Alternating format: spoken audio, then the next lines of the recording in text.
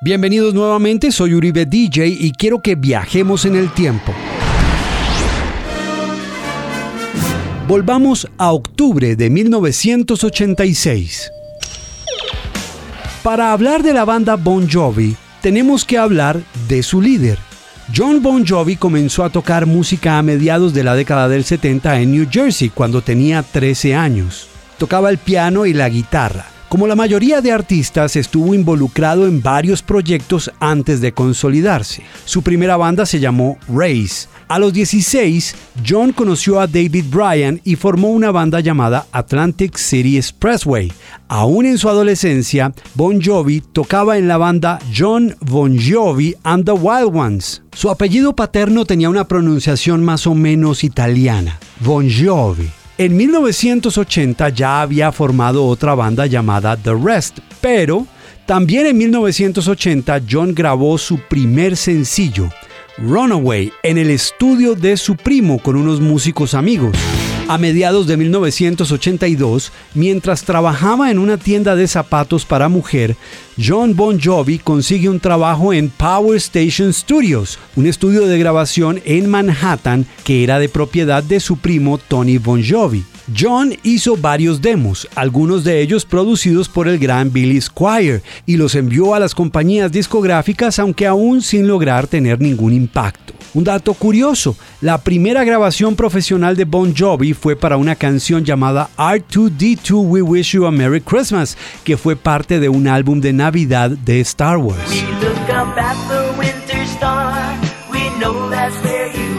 Con razón me cae también Bon Jovi. Fue en 1983, mientras trabajaba haciendo los jingles para una emisora de New York City llamada WAP 103.5 The Apple, que el programador musical le sugirió a la empresa que por qué no probaban esa canción de John al aire. Esa canción llamada Runaway. Ooh, she's a little runaway. Y bueno, el destino hizo lo suyo. La canción comenzó a sonar fuertemente en esa emisora y se empezó a regar a otras estaciones. Es entonces cuando Bon Jovi llama a David Bryan, quien a su vez llamó al bajista Alec John Such y a un baterista durísimo llamado Tico Torres. Dave Sabo, apodado The Snake, fue elegido para tocar la guitarra por un tiempo muy corto porque después se fue para formar Skid Row.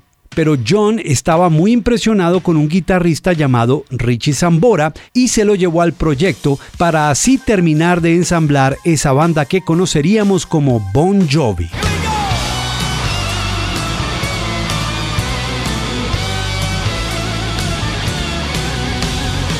Su primer álbum se llamó igual que la banda, Bon Jovi. El segundo fue 7800 Degrees Fahrenheit y el día de hoy vamos a detenernos en su tercer disco, Slippery When Wet. El segundo sencillo de ese álbum después de You Give Love a Bad Name fue Livin On A Prayer.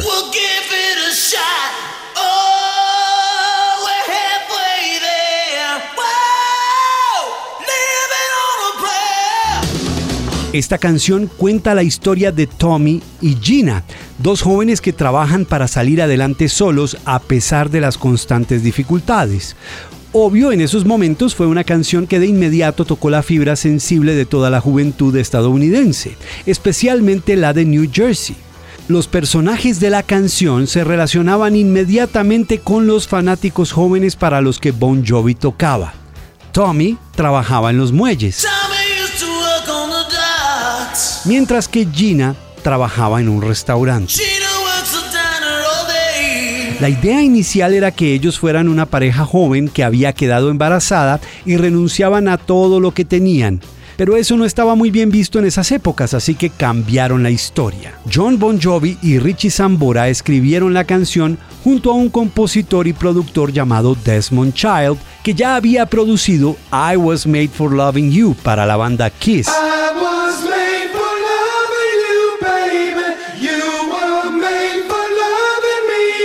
Los famosos personajes Tommy y Gina están basados en una situación de la vida real que le sucedió a Desmond Child a finales de la década del 70, con la que era en aquel entonces su novia, María Vidal.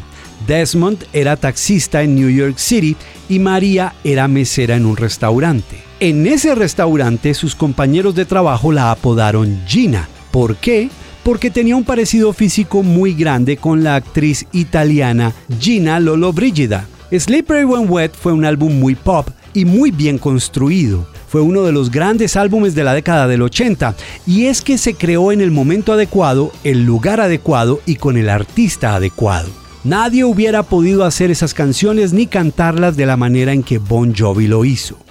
Pero siendo muy honestos, al principio Jon Bon Jovi quería dejar esta canción por fuera del álbum, pensando que la historia era buena, pero musicalmente no lo era tanto.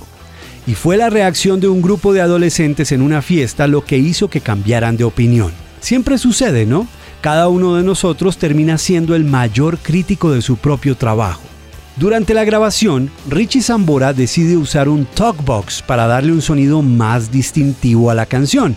Básicamente, un talkbox es un dispositivo electrónico que permite a un guitarrista hacer sonidos distorsionados con la boca.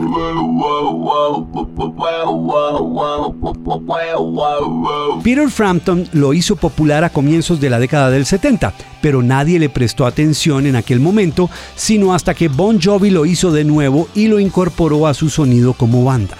Lo que les decía, amigos, el momento adecuado, el lugar adecuado y el artista adecuado.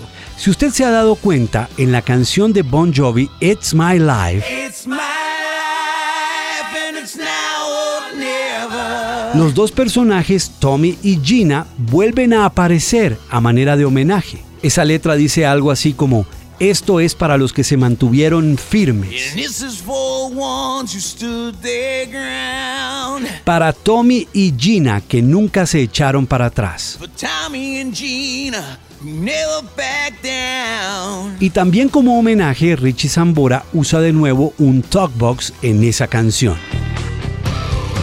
El álbum se iba a llamar inicialmente Wanted, Dead or Alive, que es otra canción que hace parte de este trabajo, e iba a mostrar a la banda en la portada vestidos de vaqueros. Después de hacer la sesión de fotos con el fotógrafo Mark Weiss, a la banda le pareció que no era lo suficientemente sexy, así que decidieron cambiar el título a Slippery When Wet y contrataron a una chica de New Jersey para fotografiarla con una camiseta mojada en la portada. Como era de esperarse, el sello discográfico puso el grito en el cielo, ya que le parecía escandalosa la portada. Les preocupaba que las tiendas no la fueran a exhibir en público, y seguramente hubiera sucedido en aquel entonces. Así que necesitaban una nueva portada rápidamente, ya que quedaba poco tiempo para prensar el disco. Así que Bon Jovi fue al estudio de Wise, donde mojaron una bolsa de basura de esas negras y escribieron Slippery When Wet en ella. Tal vez la producción más veloz en la historia de las carátulas de cualquier álbum. Esa canción se salió con la suya en los 80 con algo que otras bandas hicieron muy bien: ponerle un intro largo en sintetizador al comienzo. Hoy en día, con el déficit de atención que existe en la juventud, si una canción no arranca de una vez y dura pocos minutos, seguro nadie le pondrá cuidado. Pero eran otras épocas, diferentes, sí, pero estoy seguro que sí fueron mucho más bonitas para la industria de la música. Es muy normal que gracias a Internet estas canciones a veces regresen a los listados años más tarde si se usan en comerciales, películas, programas de televisión o si se convierten en algún fenómeno viral. Y gracias a un cambio en el método de tabulación en el Billboard Hot 100, esta canción volvió a los listados gracias a un video viral.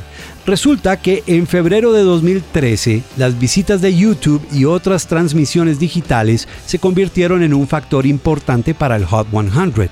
Eso fue lo que hizo, por ejemplo, que el Harlem Shake llegara al número 1. ¡Con los terroristas! Pero en octubre de ese año, un aficionado al baloncesto llamado Jeremy Fry puso en el mapa nuevamente Livin On A Prayer, gracias a un video en el que él bailaba la canción durante una interrupción en el juego en un partido de los Boston Celtics. Aunque el video se había grabado en 2009, atrajo millones de visitas en todo el mundo y para el 20 de noviembre de 2013, Livin On A Prayer llegó al puesto 25 del Hot 100, 26 años después de su lanzamiento.